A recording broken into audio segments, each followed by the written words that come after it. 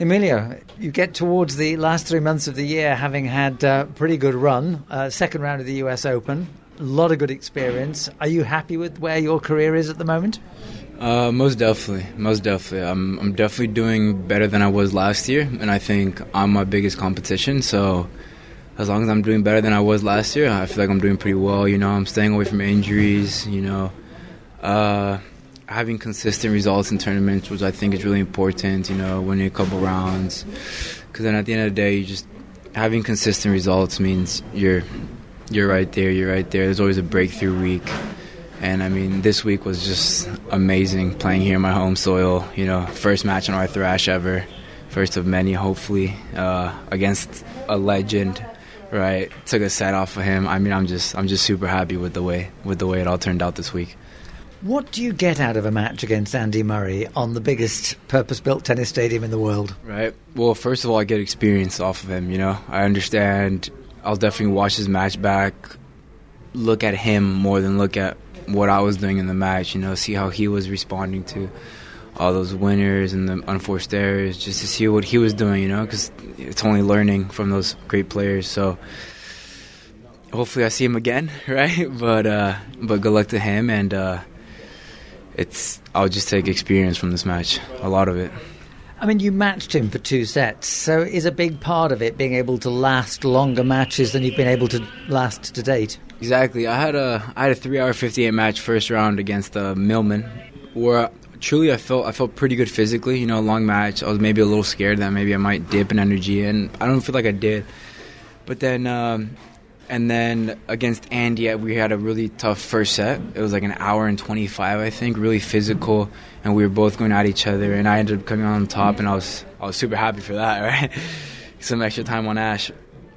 But then I feel like the experience just got the best of me. I feel like he knew what to do in the important moments, and I was kind of struggling, trying to find my feet in specific points, and it was just tough to figure out what I had to do in those moments, and I think that just comes with playing a lot of matches, playing a lot of points, playing these bigger tournaments, playing the best opponents in the world, and just trying to learn from them. You mentioned a minute ago about the importance of staying free of injury. What are you doing to give yourself the best chance of staying free from injury? I like to say, just things don't change, win or lose, You win a match, you go do your bike routines. You lose a match, you go do your bike routines, Things don't change, and at the end, if it's working, why change it, right? So I've been trying to just stay super disciplined on my routines. Your routines are your safe place. You go there to just get into the zone, get into that good feeling, and I've been doing that for the first 9 months of the year. So I got last couple months. Hopefully I get into NextGen, and I'm super motivated to go there. An awful lot of tennis players around the world look at Florida and California, the places to base themselves to improve their game. You've gone to Spain, to Ferrero's academy near Valencia. What made that decision, or helped you make that decision, and what have you got out of it? Well, honestly, if I get into detail, it's a long story, but I had a friend that was in Los Angeles, really good friends with the academy, and he said, hey, look, I'll send over this kid, and I was like, yeah, I'd love to go, because I was playing juniors at the time, and I didn't have a place to train because I didn't want to come back to LA because it's super far. So they invited me to go over, and I really liked it. I enjoyed it. I really clicked with the coach, and I've been there since. And that was the summer of 2018. I've been on and off for a couple, but last 2 years have been full calendar year. And having Carreño there, Alcaraz, a few other guys playing the future levels that are trying to break through, and then we have a couple guys playing the challenger level. It's good competition on any level. Carlos, he's a beast, so I just try to learn what I can from him, even though I'm older than him. But yeah, we have a great healthy competition going there, so it's amazing. Yeah. So when you practice with the likes of Alcaraz or Carreño Busta, anything in particular you learn from them? I think it's just doing drills or anything. It's every point. They're there every single point, every single shot mentally. They never daydream or daze out of what they're doing. It's always just boom, boom, boom, boom for 2.5 hours, and then once they finish, then they relax a little bit. During those 2.5 hours, it's focus 100%, and I think that's a big part of my game that I think I can definitely improve. Another big part of your game is your forehand, which is, in terms of pace, among the biggest, if not the biggest in the game. Where's that come from? I think it attributes to, I have two older brothers, Eduardo and Diego, and Diego had a massive forehand, and I was always trying to see no, I have a bigger one, so I'd always just go in there and just try to hit it bigger and flatter. But I think throughout the years I'm still trying to learn how to control it. Still don't have 100% control of it, but I mean, I'm fine with that, because it's always something to look forward to, and I'm just going to keep ripping it. So when you were competing with your brothers for the biggest forehand, did you ever do any damage? Did you ever go over such a big forehand that you broke something? I remember once my brother, I was really young, and my brother, I had one of those little kid rackets, and my brother was like, give it to me, let me try to hit a forehand. He hit a forehand and he broke the racket, and I started crying, and I was super sad. And then now I think I might be able to take him on that one. But so you work in a lot of topspin so that you can keep the power and still have a bit more control over the flight of the ball? Exactly. I think it's heavy on the acceleration, the way you finish the racket, body-wise, staying super low and strong, just passing the hand, and still got a long way to go, so hopefully I find it along the way. You mentioned your brothers. I mean, your parents met at the Seoul Olympics. They're athletes. You were into track before you were into tennis, really. What were conversations like around the dinner table in your family when you were growing up? They were pretty sporty, I'll tell you that. All right, they were pretty sporty. It was always a competition against me and my brothers. They were super competitive. I was super competitive. I always wanted to be better than them at something. I was the youngest, so I was always trying to fight for it.